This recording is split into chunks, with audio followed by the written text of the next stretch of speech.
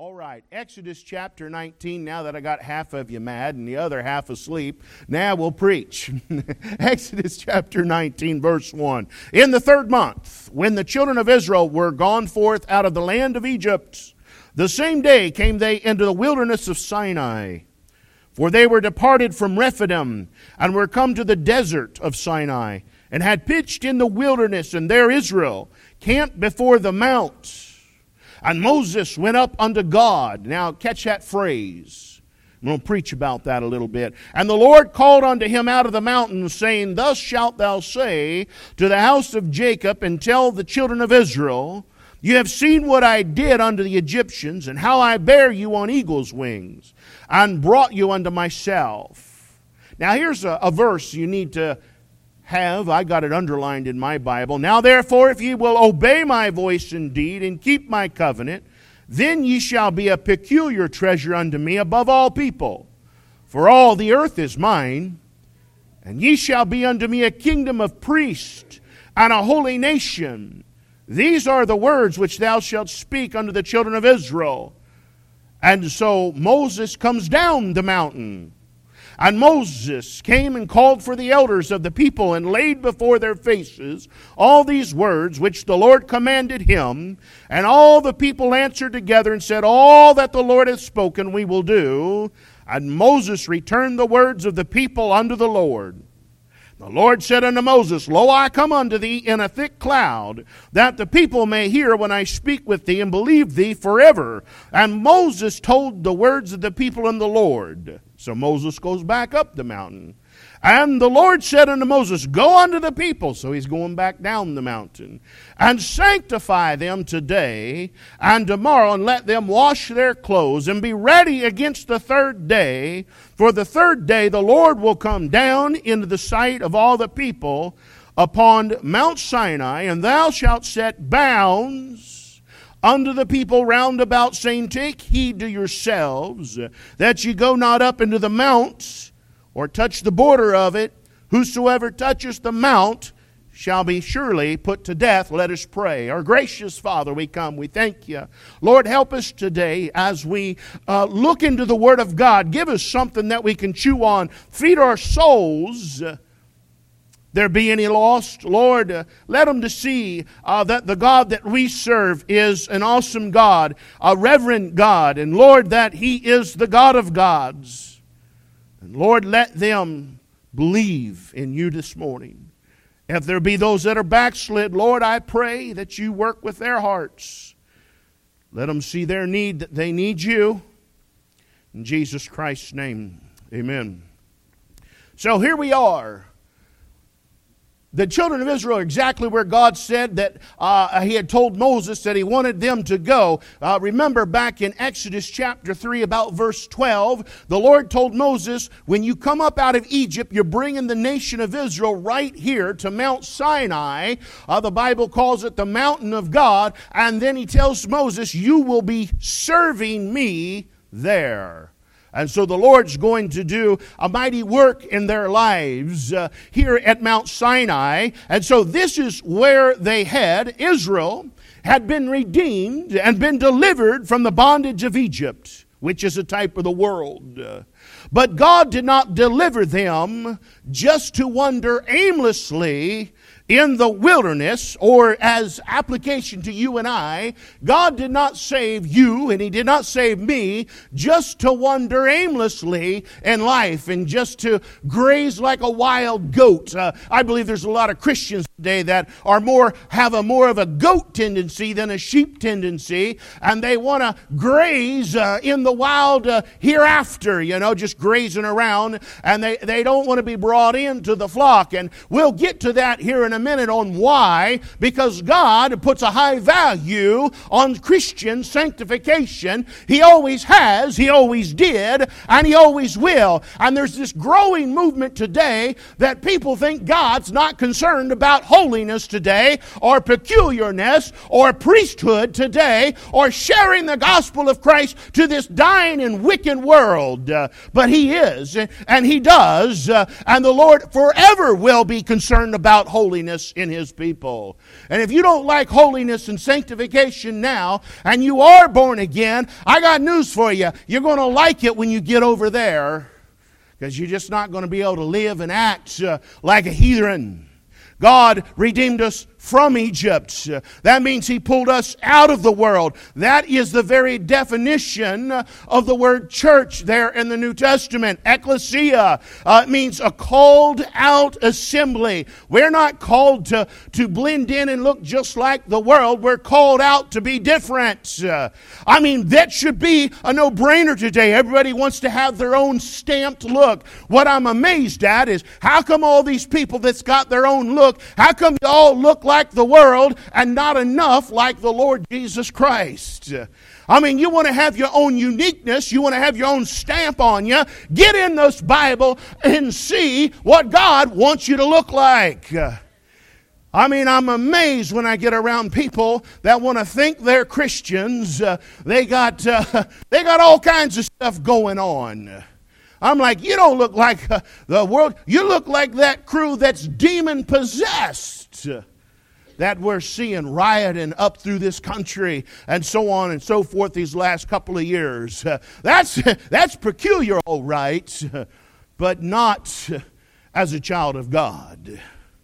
And so here we got this Moses as the pastor. And again, this is the part, I guess I'm preaching on pastors again, but it also will apply to teachers and Sunday school teachers, this first point. And then the second point will be the message that is to be preached. So what message God gave Moses. But number one, as a pastor, Moses and I as a pastor and preachers and pastors that are watching and listening, which I've learned have been quite a few, they need encouragement too. They need a go-to where they can listen and hear and be edified and encouraged and get some help. I got news for you. You can't help anybody as a pastor or a preacher or a Sunday school teacher until you've been helped. And see, Moses is going up this mountain. He's going to need some help. You have to be ministered to before you can minister. As a pastor, the Lord has to minister to me before I can minister to you. If you've ever wondered, why is the pastor, why is he like secluded, or why is he just not out and running everywhere, and why don't I run into him at Lowe's, or why don't I run into him here and there? It's because if I'm going to minister to you, I'm going to have to take some time and get alone with God up on the mountaintop and let God minister to me. And any preacher and any teacher, you're going to have some time that you set aside, where I call it the mountaintop experience. You're going to have to go up unto the Lord. And I see here in verse 3 that this was a position of humility. You don't have anything to give. You think about the disciples when the Lord had them passing out the loaves and the fishes there. When He was feeding the 5,000, it was the Lord that prayed over the bread, broke the bread, and gave it to the disciples, and the disciples gave it to the people. Preachers, pastors, Sunday school teachers, you've got to get alone with the Lord and get some bread. And you're going to run out because you're going to be giving it out. You've got to come back to the Savior weekly, daily, and get some help and to be ministered to by the Lord. But it is a thing that will take humility. Here in verse 3 he says, and Moses went up unto. And you know me, I like words and how they're spelt. And that word unto is different than the word to. A lot of times, the word unto denotes under. It has that prefix, un on it. And it speaks of humbleness. Not every time, but the context will define what it means. And in this point, because Christ is above, Moses is under, and Moses is going up to Christ, it speaks of humility, which lines up with the Bible. Because God hates pride. And the Bible says this, that God, He'll give grace to the humble. And 1 Peter 5, verse 5 says, likewise, ye younger, submit yourselves unto the elder. Yea, all of you be subject one to another, and be clothed with humility, for God resisteth the proud, and giveth grace to the humble. Say, I'm just not getting the grace. You've preached that my grace, God's grace is sufficient. Maybe you've got a pride problem. I'd check up on that, because God, if you're full of pride, and I've run into a lot of that in this Southern culture, good old-fashioned Southern pride. Now, it's one thing to be proud of your heritage. It's one thing to be proud of who you are and where you've come from. But when it comes to, well, like, you can't teach me anything. You can't show me anything. I don't need anybody. I don't need anything. That's a different kind of pride. And that's the kind of pride that God hates, because it was found in Satan. But He said He'll give grace to the humble. The man of God, the leaders, the Sunday school teachers, they must have the mountaintop experience so that they can minister. Now you hear me, minister from the overflow. You need to learn how to minister from overflow. And I'm speaking to preachers and I'm speaking to Sunday school teachers. You have to learn and condition yourself to minister from overflow. So often, because of time constraints, and if you notice, yesterday I just disappeared. You say, why? Because I'm not going to let anything come between my and God's time. That's why. I had to. I had to allow God to fill my cup. But sometimes you get into such a time constraint, and you shouldn't, because it's a mismanagement of time, that you begin to minister from just the water that's in the cup. And what's going to happen is you will eventually run out. That's why you need this mountaintop experience with the Lord. Alone time. Your cup, it has to be filled before you can fill others. You have to take more of God in than you give out. You don't want to create a calorie deficit spiritually. You knew I was going to work that in there. I hate calorie deficits.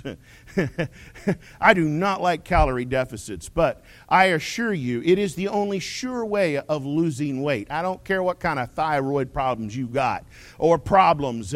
Everybody's got one of those. Oh, I got news for you. You're put on an island where there's nothing there but water and some fruit, some nuts, some fish, if you can catch them. I promise you, you won't gain weight. I assure you. I hate calorie deficits. But spiritually speaking, you do not want to create a calorie deficit spiritually.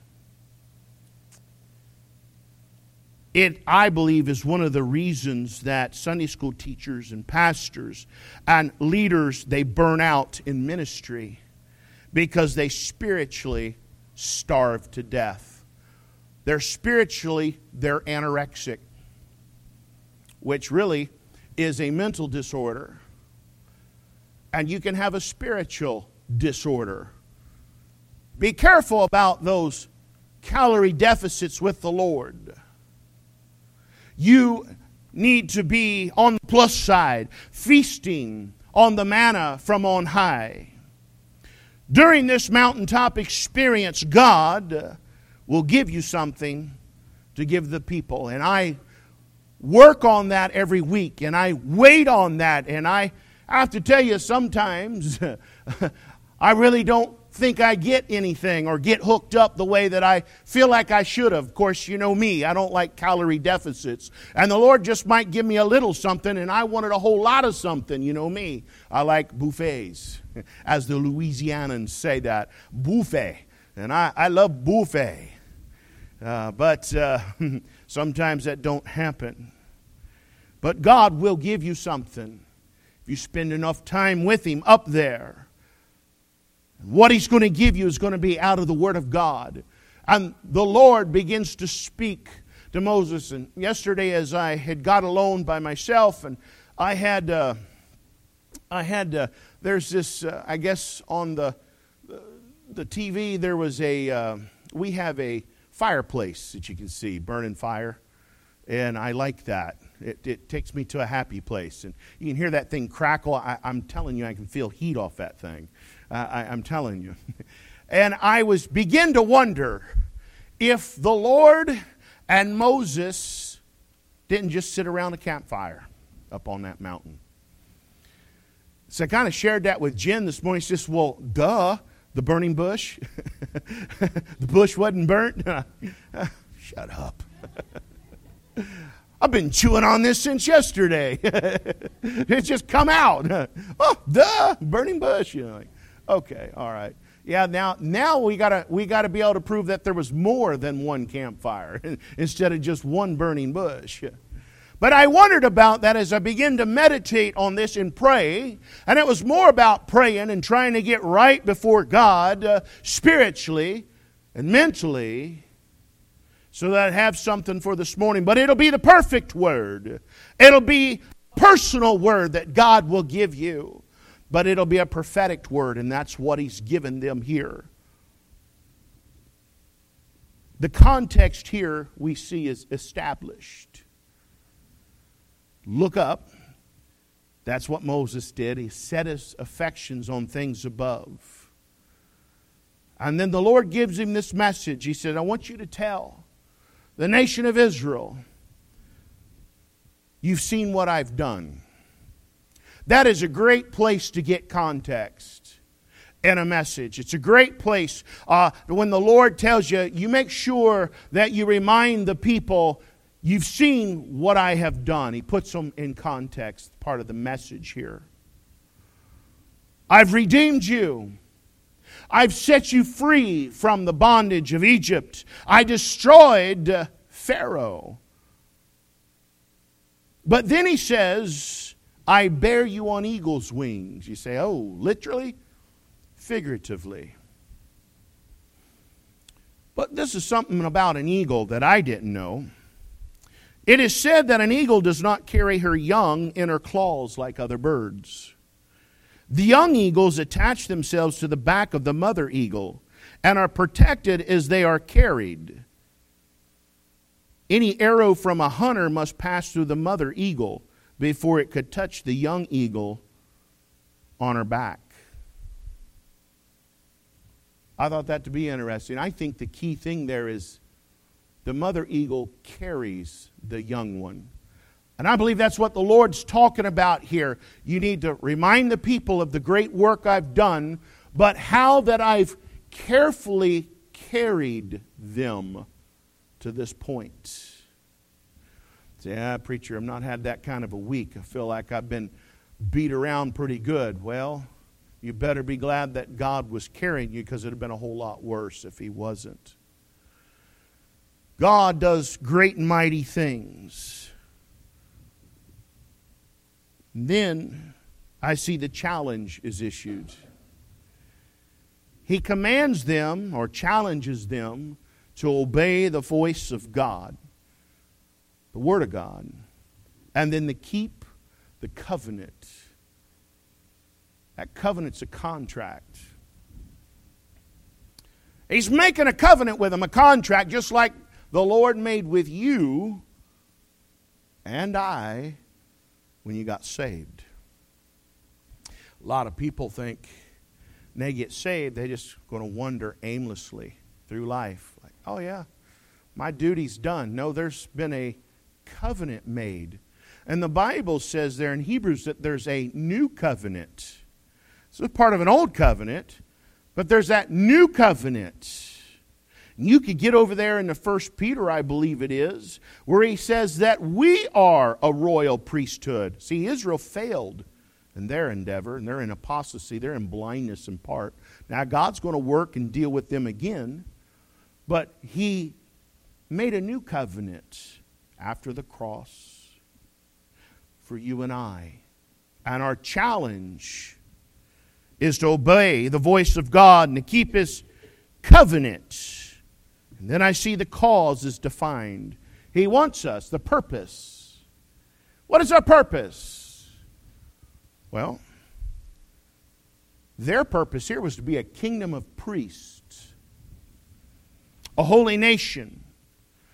And the goal was to bring the world to Christ. The Bible even goes further to say that the oracles of God were given to the nation of Israel.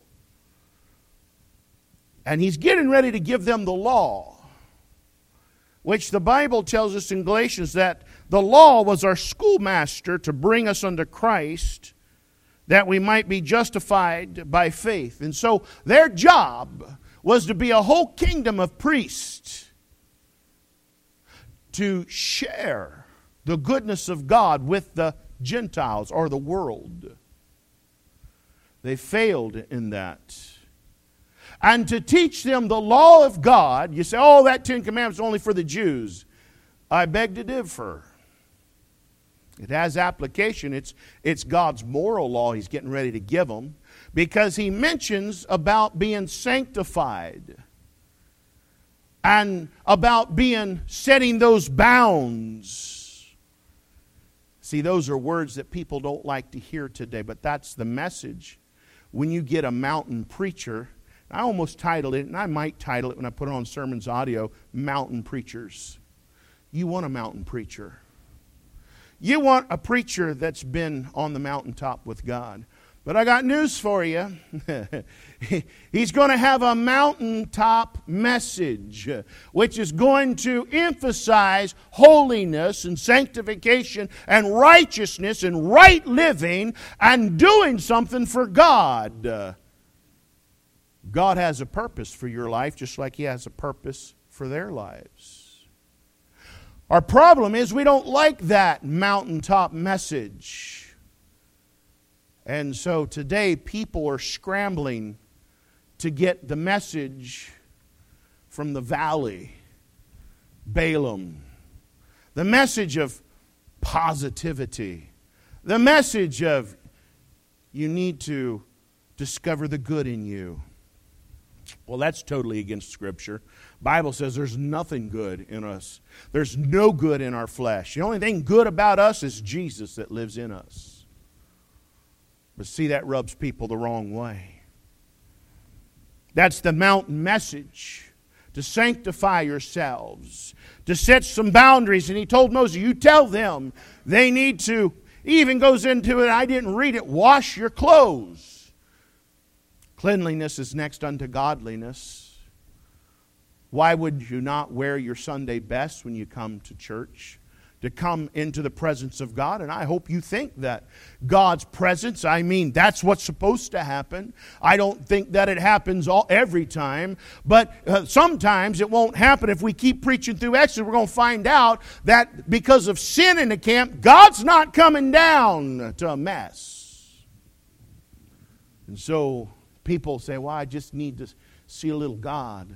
I need to experience that quaking and that feeling. Then you need to sanctify yourself so God can show up. And then you have that mountain valley journey coming down the mountain as the pastor. And the command is given, tell the people to sanctify themselves. Set themselves aside. As I was taught in the word sanctification, or to sanctify, means set aside for a holy purpose. That's what it means. Set aside for a holy purpose when it's in the Bible context. I believe there's people, Christians today, that will purposely avoid hearing the mountaintop message. Because they know when they're dealing with God. And the Lord said He's lighted every man who comes into the world. And the Lord said He's dealt to every man a measure of faith. They, just like you know the ring of truth when you hear it, truth has a particular ring. People don't want to hear the truth. And so they avoid the preaching and the teaching from the mountaintop preachers and the mountaintop teachers, because they know the first message is going to be, you need to sanctify yourself. Get yourself set aside. You want to meet with God. You want God to come and be with you. You want God to work mightily in your life. See, we've milked down salvation. We've watered it down, and we preach today cheap grace. And it's because we know nothing about the God of this Bible. And some of that's the fault of preachers and teachers who are not ministering and preaching from overflow. They're not having mountaintop experiences with the Lord to get a little something from God and from His book, to bring it down to give to the people. And the reason why is it's not a popular message, those mountaintop messages. But they're necessary, and we need them. And that's all that's on my heart this morning. And I understand that. Say, man, preacher, I don't know what I can use out of that. Well, you'll ask God to bless that. This is really not all about you. There's a whole other audience that watches, and someone needed that. There's a preacher, a pastor, or a teacher that needs to understand you need to get into a habit of ministering out of overflow and not putting yourself into a spiritual calorie deficit, because you will literally starve and burn out of the ministry. Learn how to minister from overflow, and the only way to get overflow is to be on the mountain with God. You're going to have to spend some time with the Lord, spend some time in the book, even around a campfire, meditating, so you got something to give and to help edify others for Christ. Let us all stand this morning.